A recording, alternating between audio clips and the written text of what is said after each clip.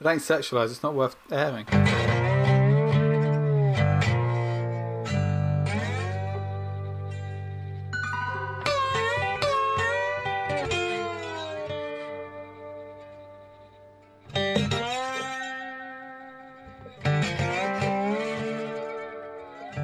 Hello and welcome to Keyframes, a podcast about anime. I'm your host, Ben Halliburton. With me today is Andy.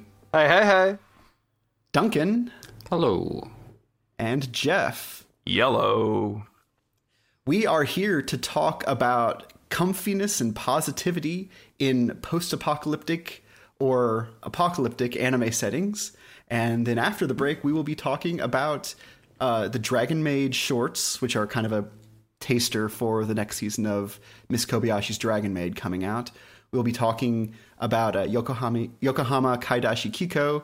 But for now, Duncan, explain this topic and why you put it on our list. As we've been living a slow-rolling world event for the past year, my mind can't help but sort of... Which one's that? Wonder Brexit? Yeah. So as the world burns around us... As the world burns. I've kind of pondered this weird subgenre of Japanese post-apocalyptic fiction where there's a strange line of positivity running through it. And I kind of come to the conclusion that if you're going to live under the shadow of a volcano, your attitude to disasters is probably shaped by a question of not if, but when. And if you have that sort of cultural acceptance into these cataclysmic events, that's going to change the nature of your post-apocalyptic fiction. That these events are not full stops in the story of this planet and this cultures, but commas along the way. It's a apocalypse, not the apocalypse. And I think it kind of stands in contrast to Western fiction, where an apocalypse is often used as an excuse to wipe the slate clean, like the archetypal great flood cleansing of the world. Whereas I think there's a emphasis not on what is lost, but what is retained in a lot of these fictions. That the everyday rhythm of human life persisting even as the world around it turns into strange and unusual shapes. I don't know if me saying positivity was the correct word or not, but it's kind of more an acceptance and moving past these events. We're going to talk about the show which inspired it, Yokohama Kaidashi Kiko, a bit more later, but what has really brought it to my mind recently was I rewatched Ponyo, which is a Ghibli film which has a decidedly open-ended disaster to it. In this film, this child of a sea wizard and a sort of elemental sea witch, sea goddess, goes on a Little Mermaid journey because she wants to be with her first love, a little boy who rescued her, and in the process, basically, he causes the tides of the oceans to rise to gigantic levels and subsume huge chunks of the landscape. And it ends with it being resolved that they're gonna live together now, but there's never any implication that tide's going down, and that's a really strange thing to have for a children's film, that the world has just been turned into this waterscape where the towns they knew and we see them driving through, and people who live there, that's just gone now. That it's just this waterscape, and I don't think you could ever have a Western fantasy film end in such a way where it hasn't returned to the norm, where you've just got people all sort of adapting calmly to this new norm, and like it's very strange to find that in a children's film. But that was also the case with Weathering with You, right? I haven't seen that, so.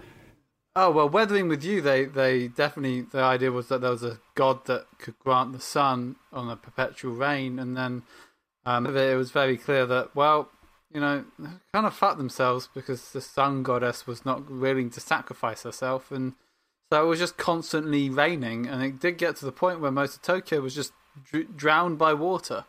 And that was quite interesting in and of itself. Despite the fact that the film I found had a lot of flaws. Yeah, it's not Makoto Shinkai's best. It is interesting though that like the upshot of Weathering with You is just like fuck climate change, just find someone to love. I feel like it's more that he picked that out of a exhaustion for bittersweet endings as opposed to really wanting to like have something to say about how like it's gonna rain and we're all gonna drown someday. But it is, I do think that a lot of it is all tied to this whole like shikata kanai like attitude, like nothing to be done, can't be helped. Like if the world ends, shikata kanai, just time to build a new house or move to some place that's not underwater and just keep living your life as best you can with the resources you have. I think that it's often domestic fantasies that we see being acted out in what I would think of as like either positive or at least like peaceful post-apocalyptic settings. I mean, even Girls' Last Tour, which I think is like at the very outer fringes of this list, is just about like two people having a road trip, and it just happens to be having a road trip through the blasted remains of a completely dead human civilization. Or not completely dead, there's like 10 people alive. Yeah, there's been a like in the isekai genre this season as well, there's been a big emphasis on, you know, returning to a slow life and, you know, getting away from, you know, the hustle and bustle of Tokyo or modern life in general. And I think that is as much of a motivator for like positive post-apocalypse fiction, because, you know, there's that quote, you know, it's easier to imagine the end of the world than the end of capitalism. And so we imagine the end of the world and hey, we have a life worth living all of a sudden. Yeah, especially, I mean, even to actually kind of go back onto what you mentioned about being inspired by Yokohama Kaidashi Kiko, which I think stands for like Yokohama shopping list or something. Shopping trip or something like that, yeah. Yeah, shopping trip. Like she still runs this cafe that no one ever goes to. She ends up drinking most of the coffee herself. This android who's left in charge of this like nice seaside cafe. And it's not what you would think would be what the stories we expect to hear about running a cafe, especially running a cafe with no customers. Instead, it's a relief that there are no customers. It's a relief that she can spend all this time making, you know, hand roasting the coffee, hand grinding it, making it herself out of traditional implements, and then just sitting by the window, putting 5 spoonfuls of sugar into it, which I assume is related to her being a robot, because otherwise I can't imagine having a tiny... Yeah. That part of the OVA where it's basically just a day where she does nothing but cook the beans, overcook the beans, more to the point, just gets observed, it just falls into the rhythm of doing that thing and forgets about whatever else is going on, keeps doing it, and then ends just sitting down, just like staring out the window.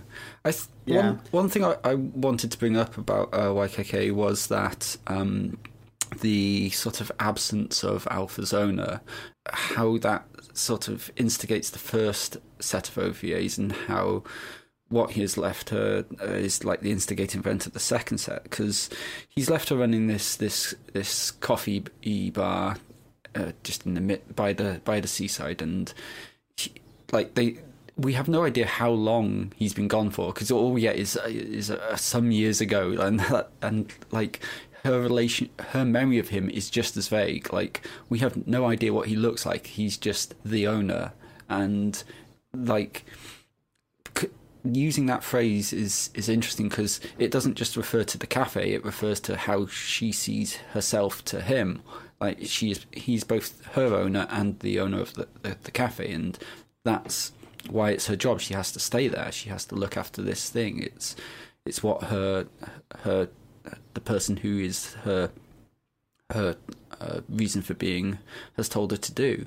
And like over that first series, and even more so over that second, we see her encouraged by given this camera and encouraged by a message from the owner to go out and explore the world and capture memories of it. And I think that's an interesting idea of like replacing and finding new purpose. Like she's essentially been given this camera and told by the owner, like, replace me, basically. Like, go out and find yourself a new purpose in life. And I think like that's a very relevant thing to post-apocalyptic tales, and maybe slightly pushes back against what Jeff was saying in terms of like capitalism remaining, because like she's imagining a world where she isn't defined by her job. Like her job was who she was, and now it's not necessarily as much so.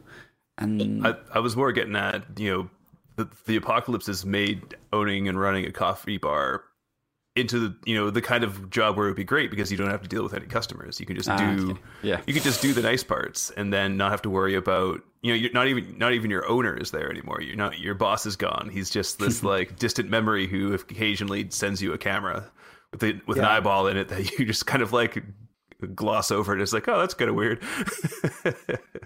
And where androids give each other messages with incredibly chaste kisses, which was like that. Like it's weird how little, at least in the first OVA, how little any of the women are sexualized, which is never is a silly thing to have to state, but not a foregone conclusion in anime, unfortunately. Yeah.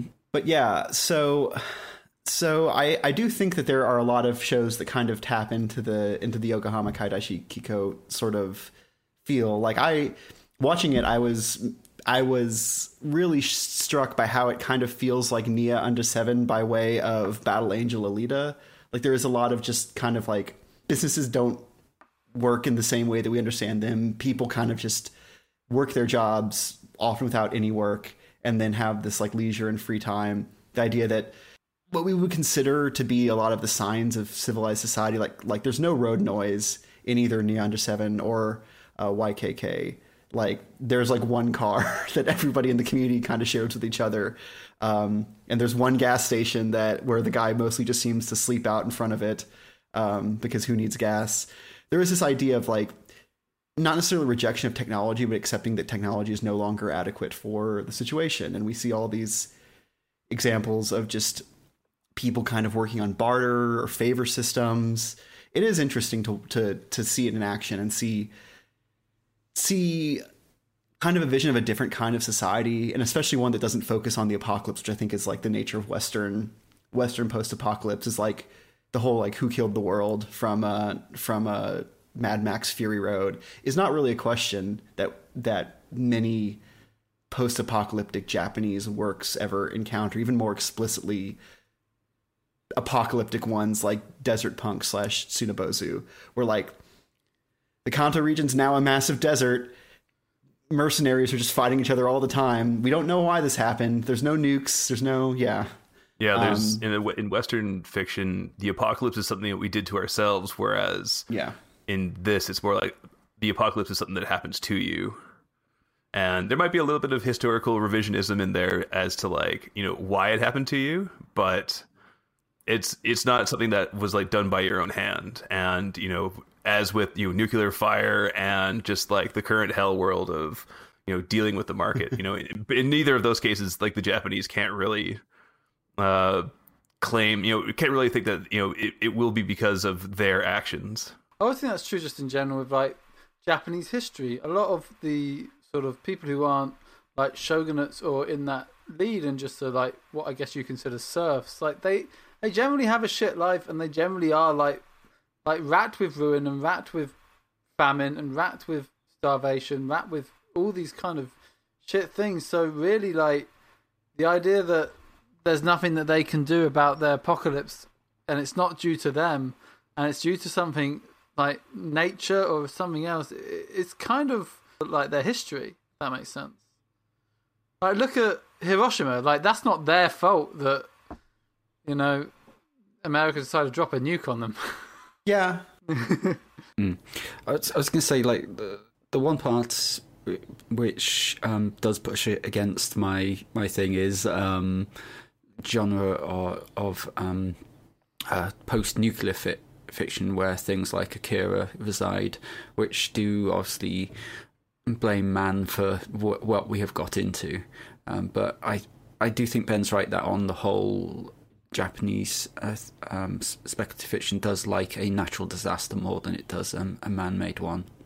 And even in shows where there is an explicit not natural disaster, human-made disaster, there isn't really the idea that, like, oh, thank God, now we can all live out our power fantasies of being badasses. There's no The Walking Dead.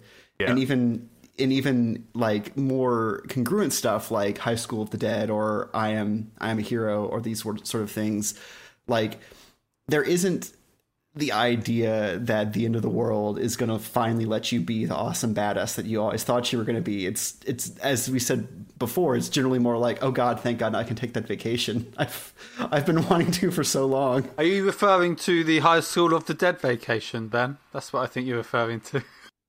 No, I'm not. Please delete this.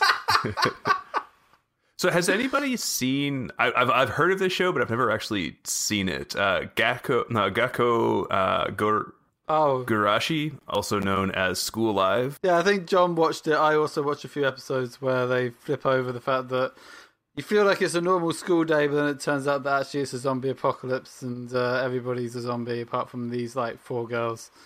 Yeah, I've seen an episode. Why? What about it? Is it good? Is it good? Is it just kind of like non-Biori, but like instead of like idyllic, you know, verdant backgrounds, there's just like hell world? I mean, that's certainly the first episode.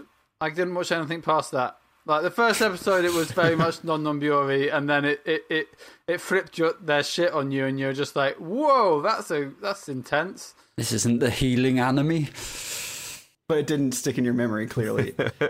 Okay, well, let's go ahead and broaden out the different kind of shows that participate in this. I think one that needs to be mentioned is Humanity Has Declined, where we don't even know what kind of disaster has happened. Like, humanity is just no longer the dominant species. It's these fairies who have incredible powers and a completely different kind of perception of reality.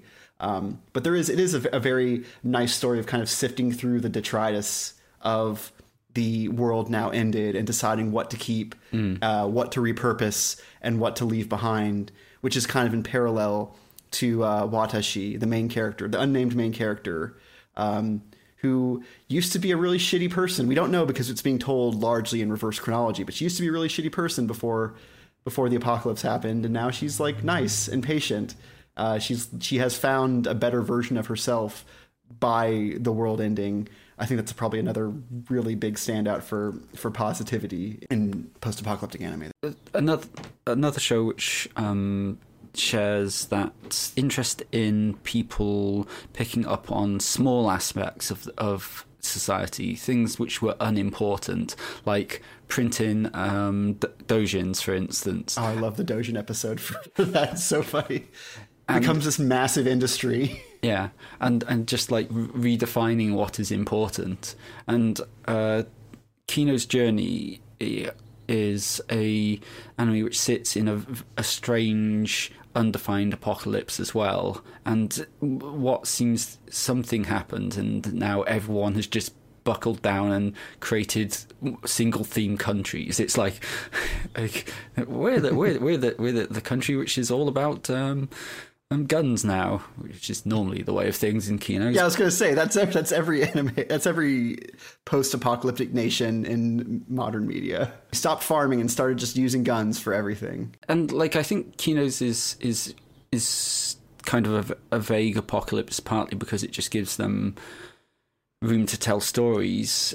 Like, it doesn't matter what happened, it's just what people are doing now. And I think like that's an interesting thing, that when there's no one, as you were saying, there's no one to blame. It's just, okay, this is the one thing we are obsessed with now. It's books. It's a voting system that people are forced to go by, and if they lose, they die.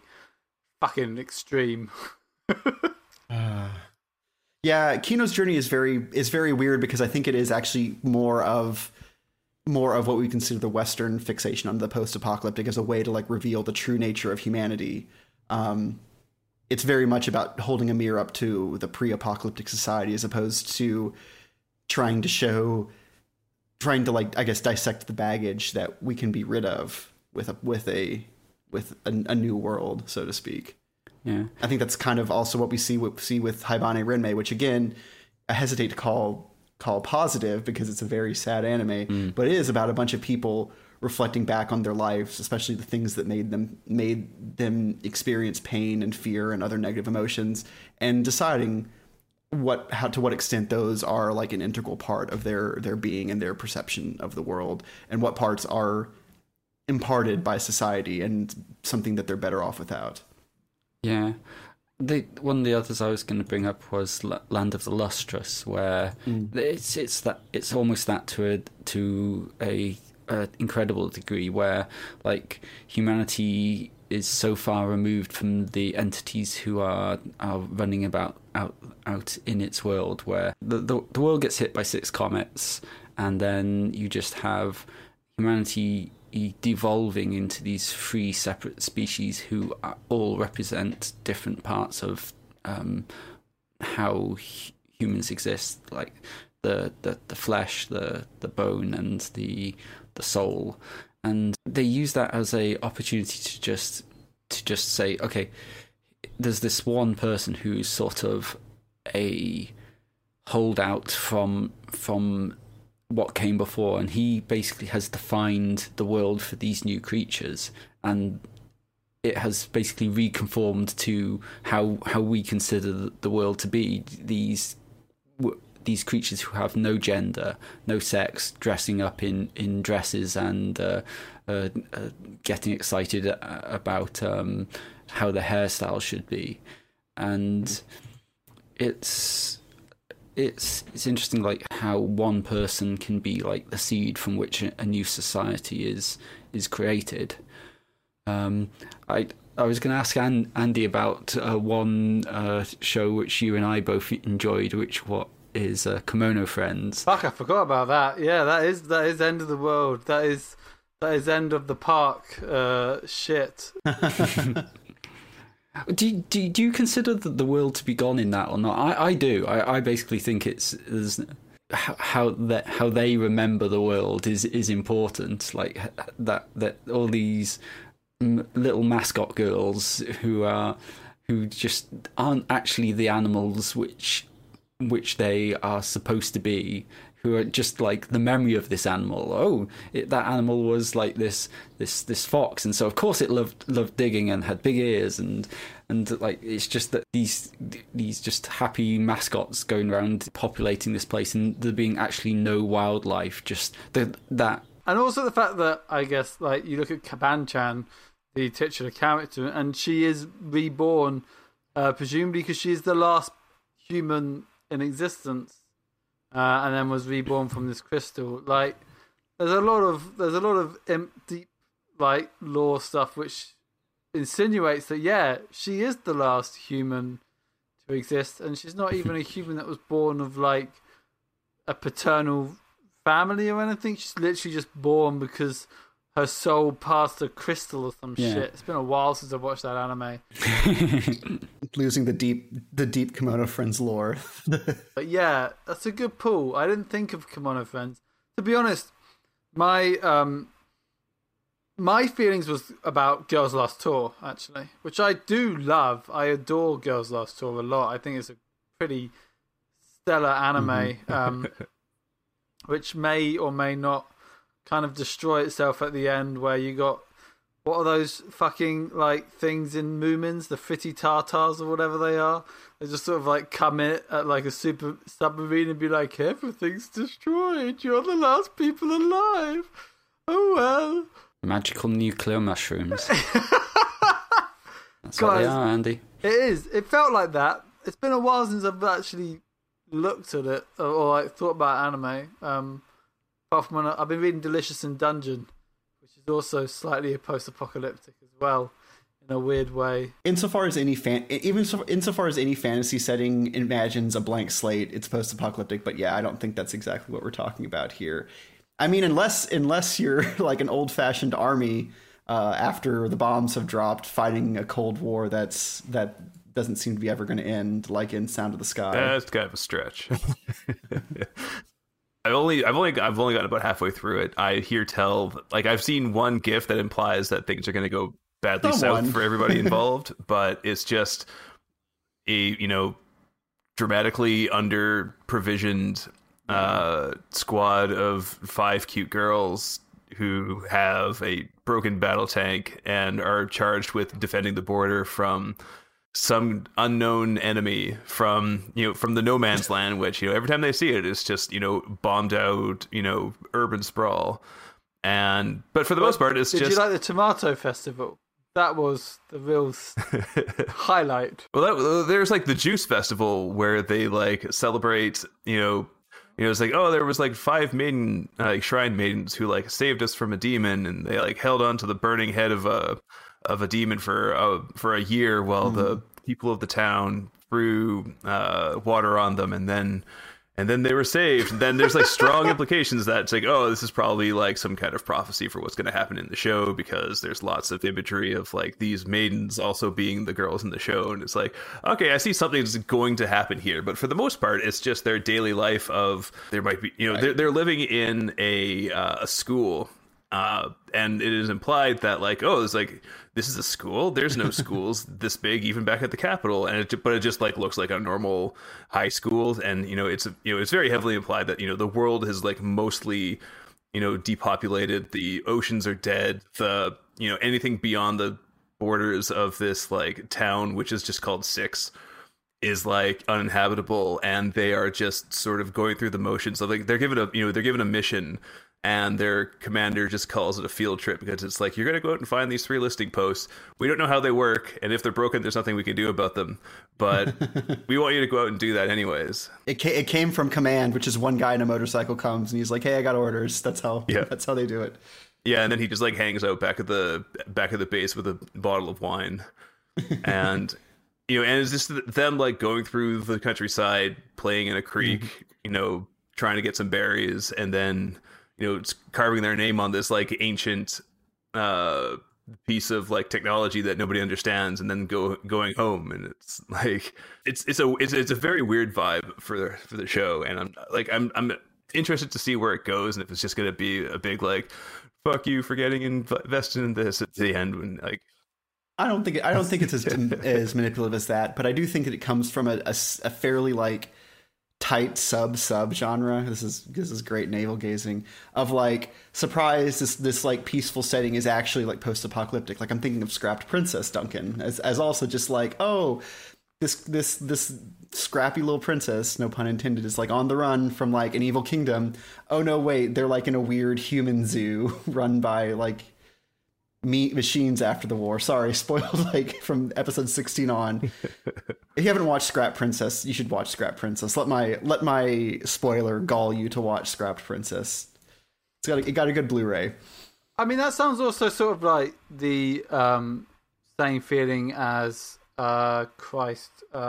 I want to say Neverwinter Wonderland, but it's not that name of the anime. Promised Neverland, Dead Man Wonderland. Promised Neverland, that's it. Yeah, where they're like humanity's put in farms. But that is very much not chilled or relaxing at all. That's very much like, we're all fucked. You're fucked. You're going to die and turn into alien juice for aliens. I don't think the first season is actually kind of day to day. It's the actions they go through are kind of just learning stuff and living their life around this school. It's only these little glimpses you get. It's not constant conflict, and like it's like having to maintain that composure, knowing that secret is the tension. It's like they know the truth of the world, but they have to act like things are normal. There's definitely a cosmic terror that exists outside of like these normal kids' lives. Yeah, it kind of shades into like a lot of the like no one remembers the cataclysm shades into like the innocence of childhood. Like the adults won't explain to me what happened. This is just a big playground. It's not a burned out building. It's not the like the buried wreckage of a car from a nuke. It's not two people playing the piano on a submerged city block. Yeah, we can't evoke Evangelion is not possible. It's people making do after a dramatic cataclysm, but it's very. I mean, although who knows what happens in 3.1? I mean, so a lot of people do. A lot of Japanese people do, apparently, because okay, it's been out. We don't. It's a bestseller.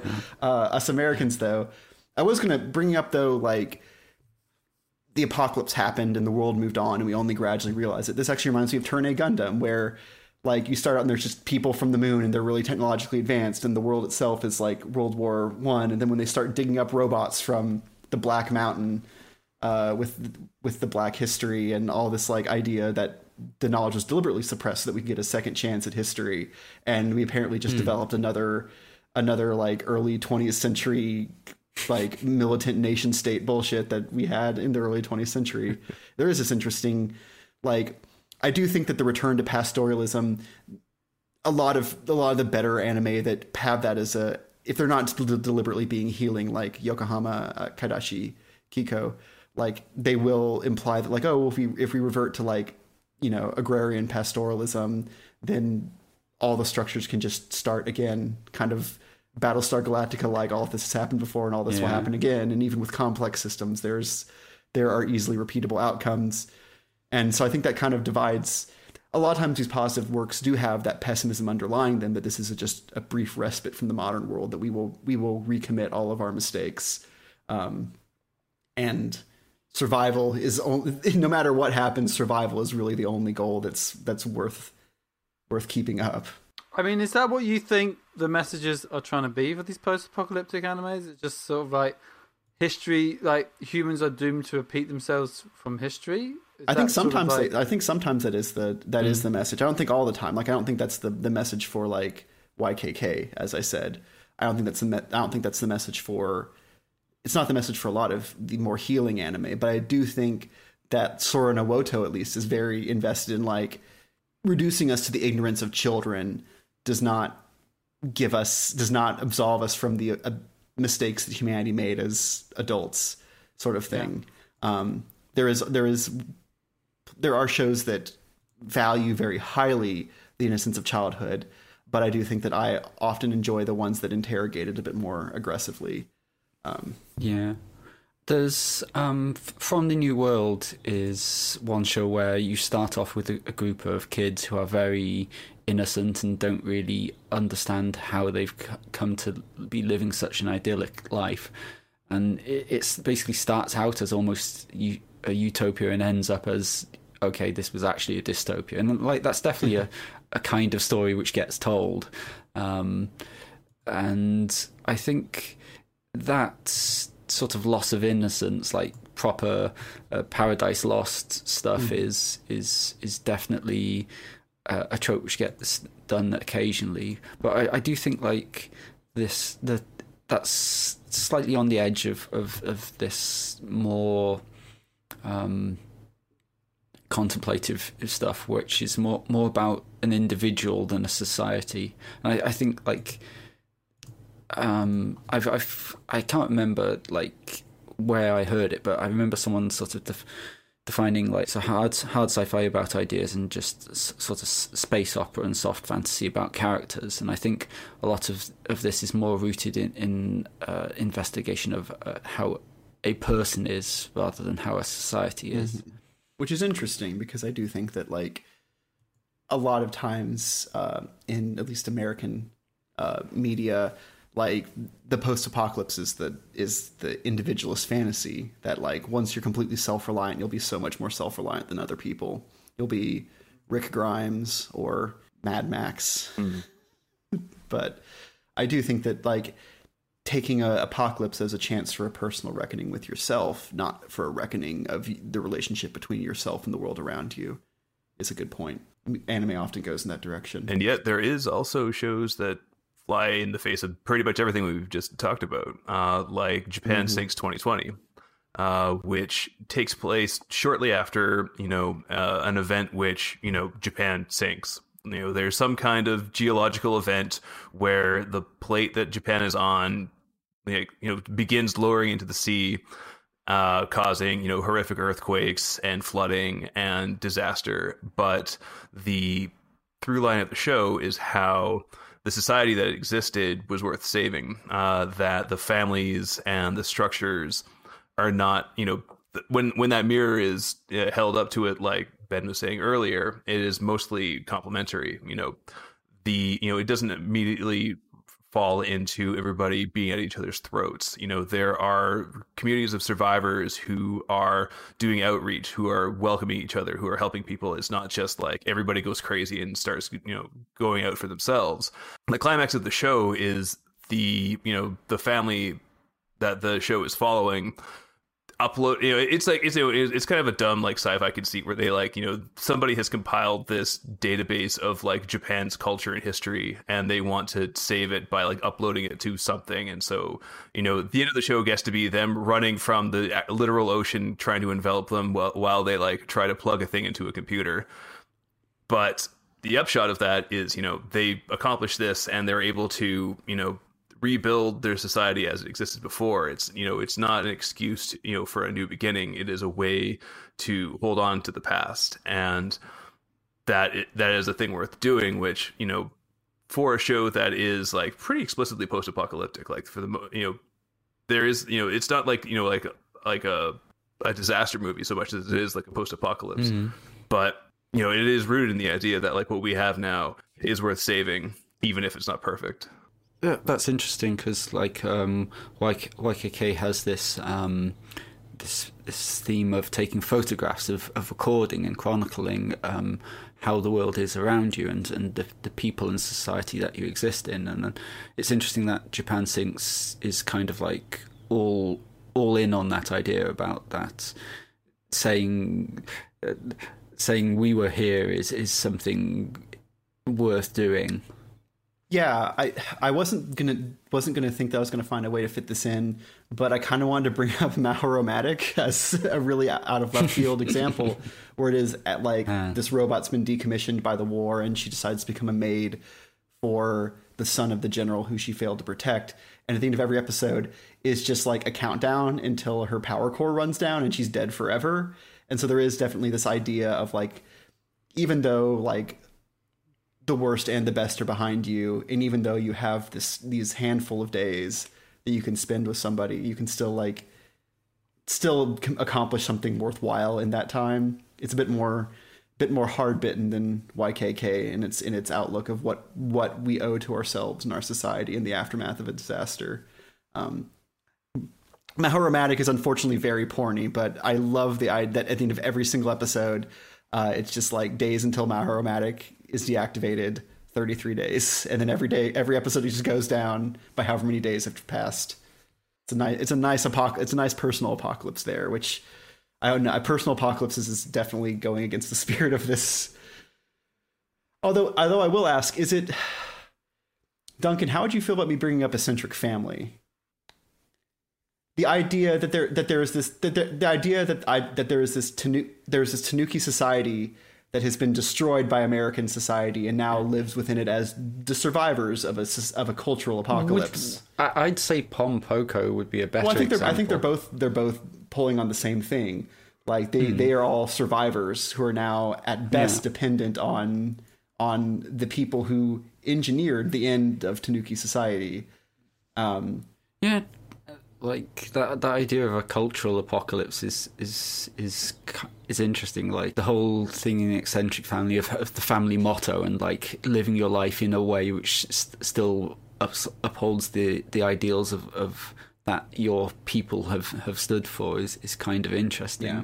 Within, especially if you frame it within like, okay, this once was how everything was, and now it's just in isolation, and no one is that isn't being propped up by just momentum. It actually has to be actively preserved by them. Right.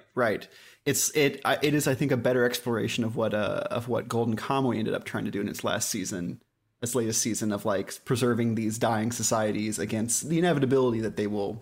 Well, I mean, sure, characters in the show pretend that they will be able to fight back against the imperialist colonization of the Siberian East and that section of Northeast Asia. But there is like this idea that it's inevitable. It's going to be destroyed. And so it's about finding what parts of the culture you can save and building a new life separate from the ways that were destroyed by the onrush of imperialism, colonialism, and capitalism.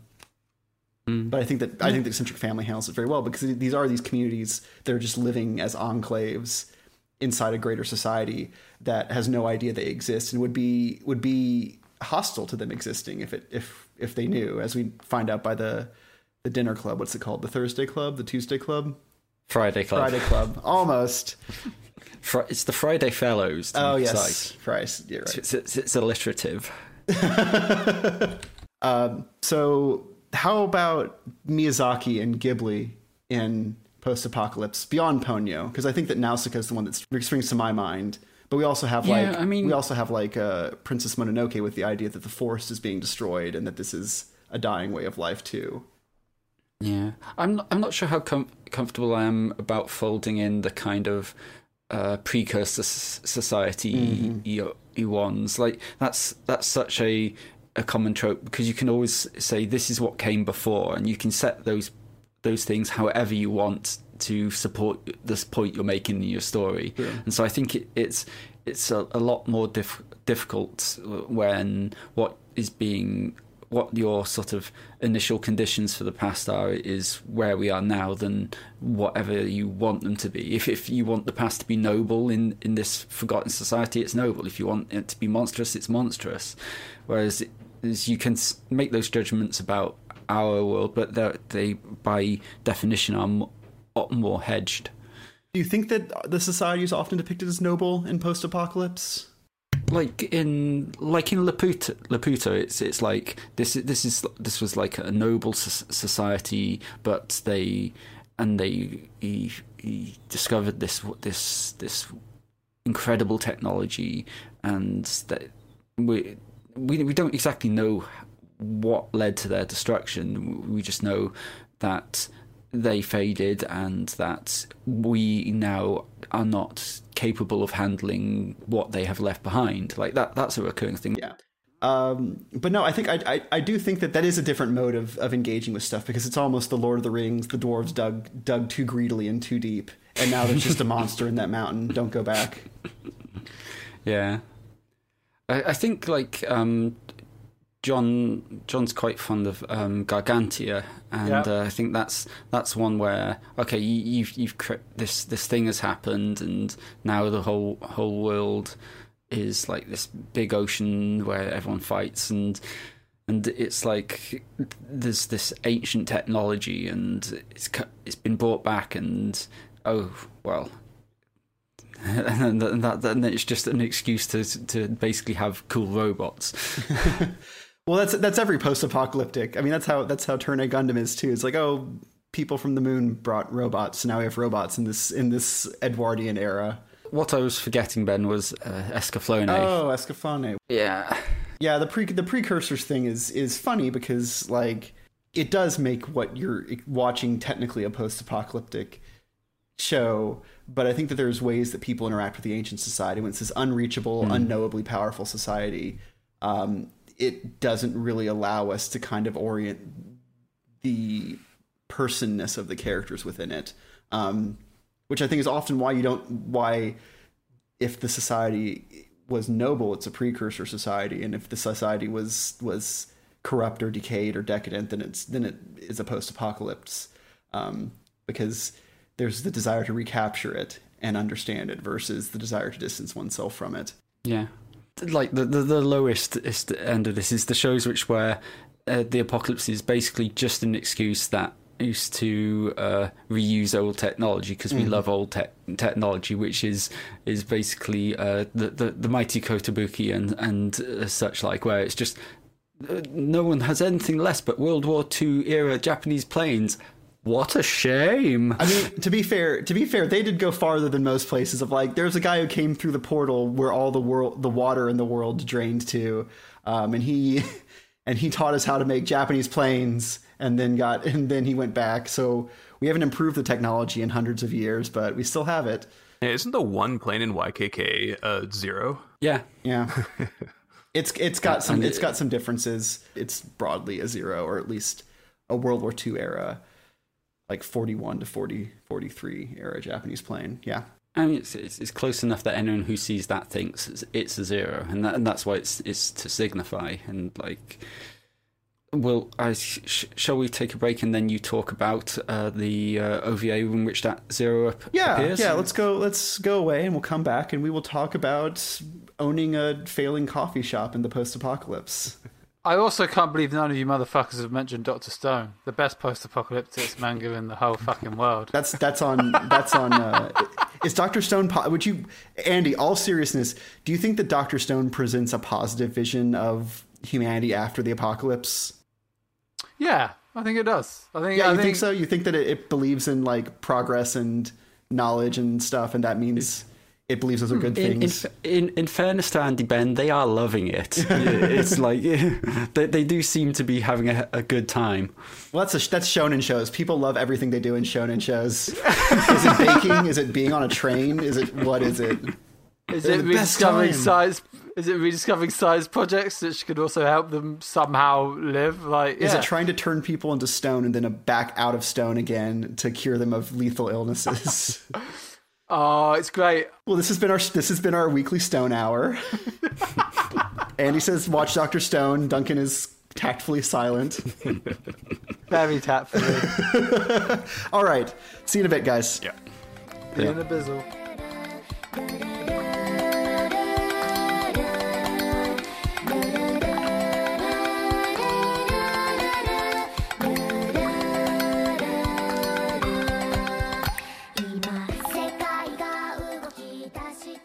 'Let's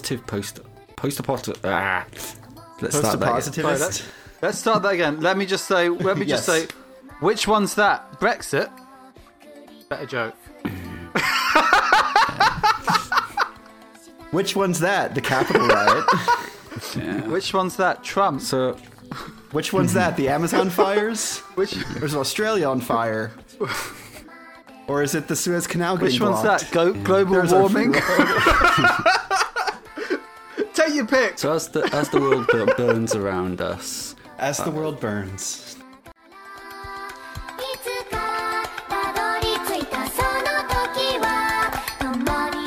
And we're back. As promised, we're basically continuing our conversation from the first half by talking about Yokohama Kaidashi Kiko and Yokohama Kaidashi Kiko Quiet Country Cafe, OVAs from 1998 and 2002. I believe they're by the same studio, but they have different lead staff on them. yeah. I've had these downloaded for a long time, planning to watch them because I don't think they're in print or available, so I don't feel bad admitting to my crimes and misdemeanors. But I never watched them because I don't know. I don't know why I never watched them. I guess because if you ask me, are you in the mood for a healing anime? Unless it's Andy just raving nonstop about non-Biori, I don't get around to it. So, But you've watched Non-Biori, right? I have watched Non-Biori.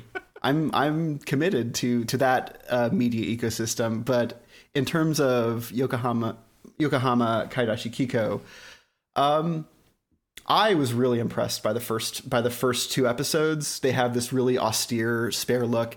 They are deeply unafraid of silence, as when Duncan alluded to, just like she has a day where she's just kind of spacing out and can't seem to focus, and she like burns the beans, but then she grinds them and she's like, oh, it's not that bad.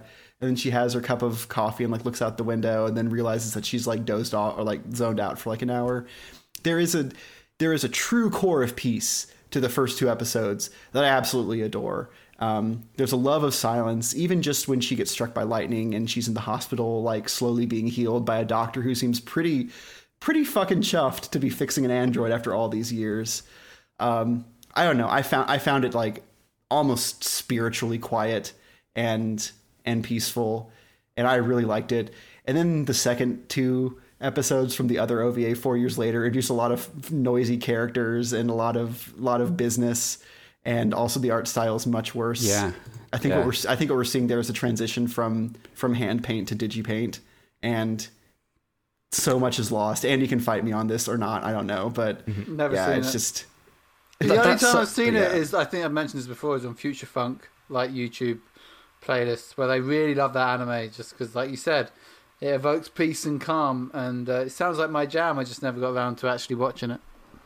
Yeah, I mean, the first 2 episodes are genuinely just like her running a cafe. There's no real adventures at all. It's just that there's a storm, or that there's a messenger that comes by and she answers the door and she's like, "Oh, it's been so long since someone's actually come to my cafe." And her like dealing with.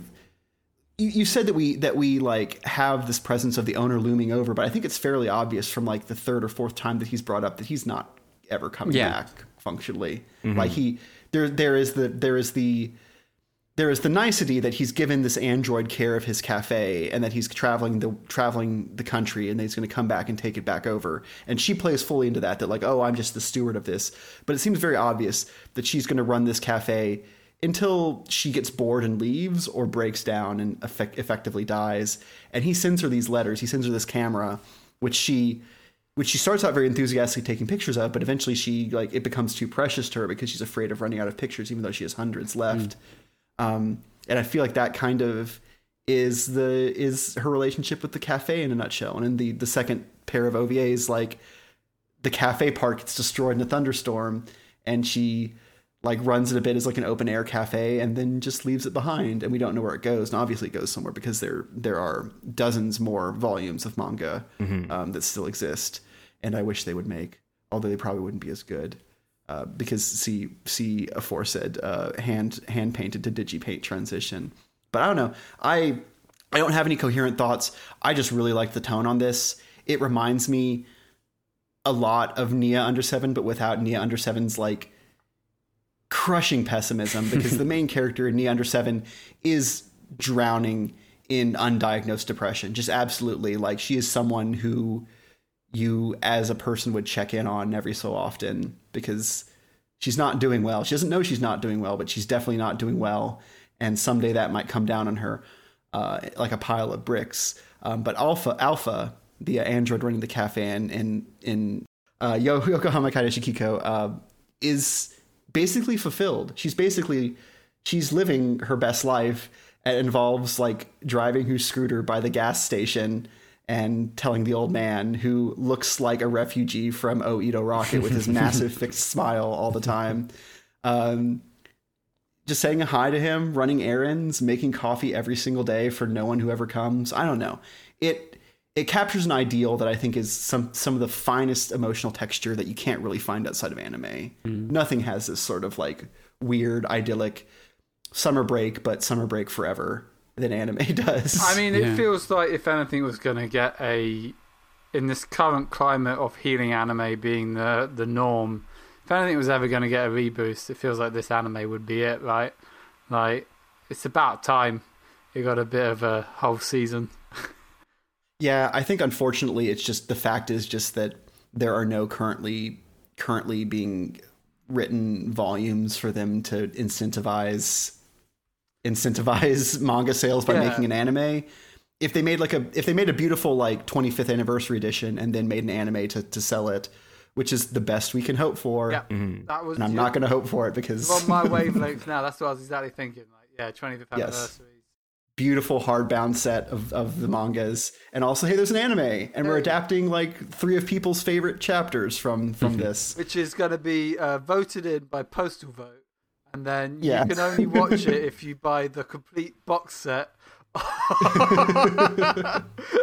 There's going to be a pack-in manga OVA.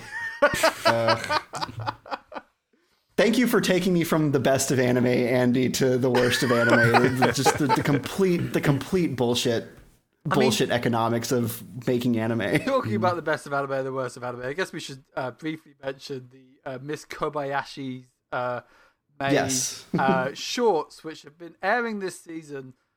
Much to my confusion, I may add, because I thought this was the second season that we were so long in the two. You probably were pretty surprised then when they took 30, when the episode's 30 seconds long. You're like, hey, what happened? And then like half Did my computer break? Half of it is a weird CG opening where I'm just like, what? God, yeah. I kind of like the CG openings. I like that she has fangs. Yeah. I like that she's always doing something really boring, and then she tries to make Miss Kobayashi join in, and she's always like, no, fuck no, I'm not going to do your like Wii Fit bullshit with you. Sorry. It captures the energy of the show. It does. It's one of those things in which it's so clearly a taster for season 2 to remind you what it is about Kobayashi's Dragon Maid that you so fucking love. And I don't think there's much to say apart from, hey, if you like Miss Kobayashi's Dragon Maid and you don't want to get into the weird massive boob lolly dragon that's coming up in the next season, like, this is your perfect taster. Do you think they're going to keep it out? Do you think they're going to keep her out of the minis? I think we're going to get what's her name? Quetzalcoatl, whatever her. Yeah, Quetzalcoatl. Yeah, maybe.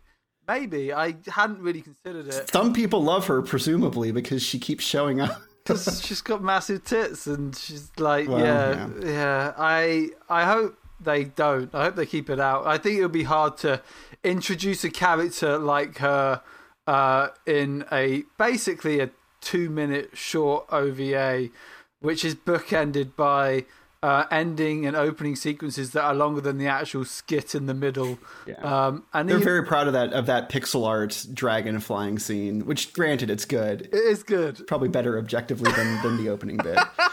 But I think that why we have these minis is because by the unfortunate nature of who died in the KyoAni fire, it's got a largely different staff, and so I think they're releasing these minis to show that they know how to make Dragon Maid stories in a very low investment way, so that people will not drop out because, like, oh, the director for the first season has passed away.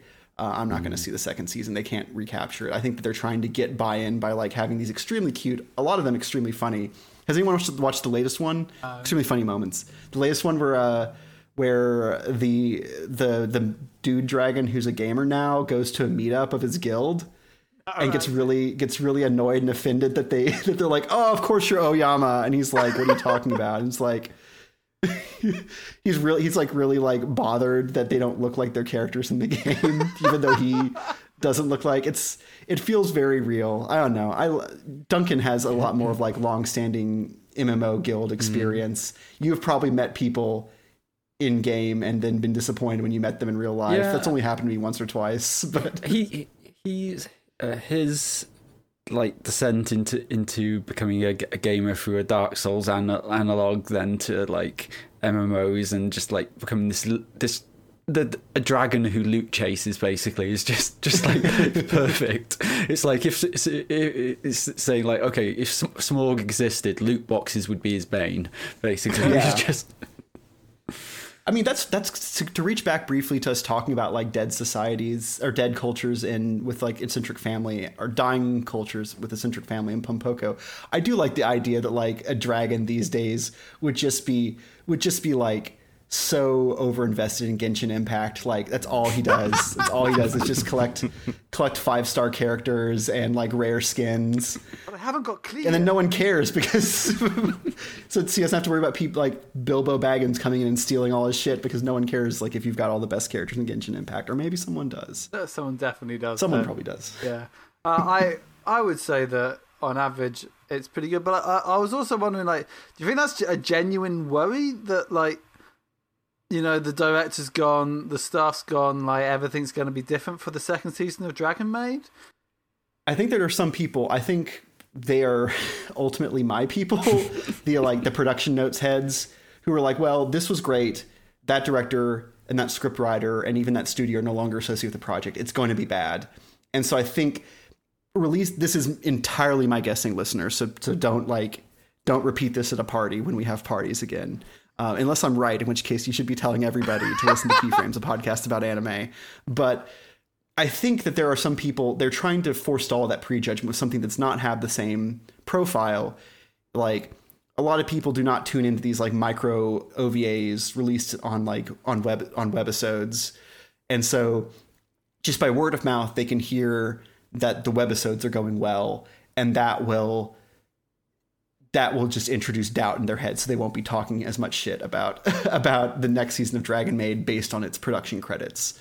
I'm confident that KyoAni has enough of an in-house style, presumably even after the fire, that I would not be worried. I mean, hell, what was it that didn't Lucky Star change directors like 3 in or something? Presumably, I would tell you what, I don't know. I would be like, This is the thing, like I like the way that KyoAni works and the way that KyoAni is sort of like, so it doesn't like, sure, there's a lead director and a lead scriptwriter, but the way that they so freely share their sort of like skills and their knowledge base, like I'll be shocked, as well as sort of just like their overall high level of production. I'll be shocked if they were like, well, we just got to give it to an inferior staff and you're just going to have to deal with it. Like, I'll be shocked if that's what they decided to do. Like, there's no way that season 2 is going to be bad. The only way that season 2 is going to be bad is by this admittedly worrying, like, big boob lolly dragon that's going to come in and, like, potentially destroy everything. But I could also be wrong on that in the fact that you've already got some questionable characters in Dragon Maid already. Who... to put it mildly. So maybe I shouldn't worry about one more.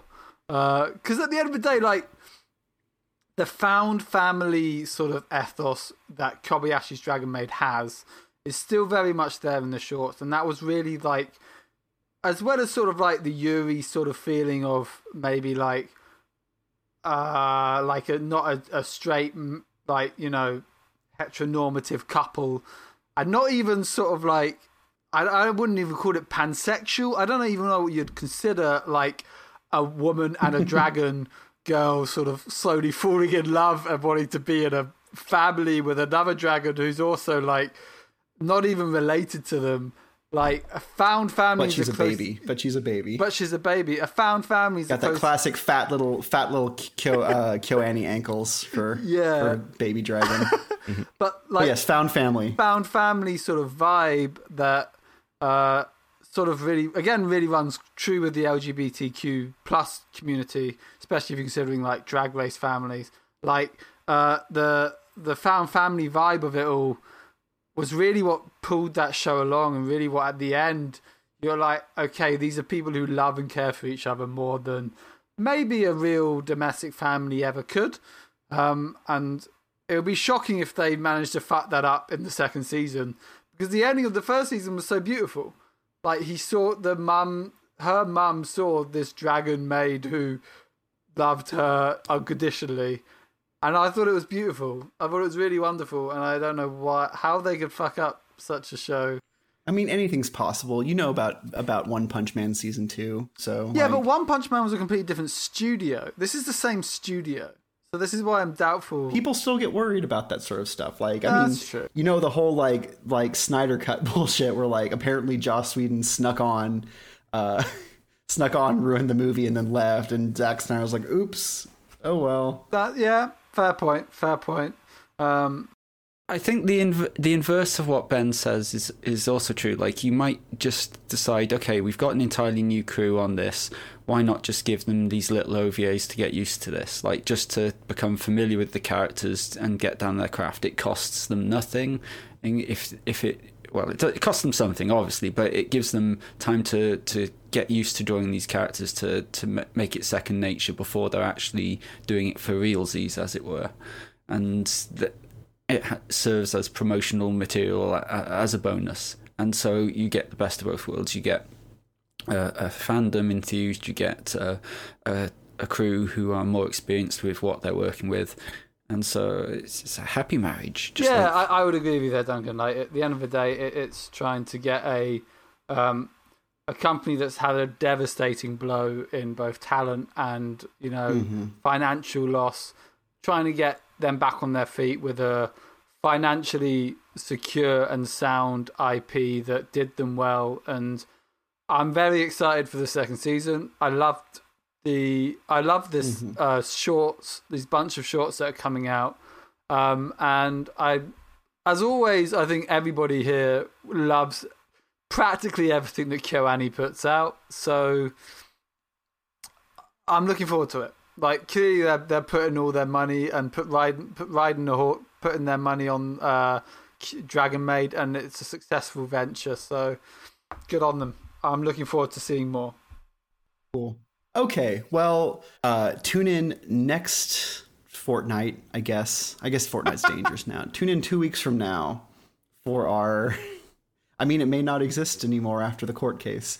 Tune in 2 weeks from now. We're going to be having a discussion about beach episodes and hot springs episodes. Umida is the subtitle of that. And remember, rate and review, subscribe to us on the podcast platform of your choice. Find us on Twitter at KeyframesPod. Find us on Facebook, search for Keyframes Podcast. Email us questions, keyframespodcast@gmail.com. Tell us what your favorite beach episode or hot springs episode.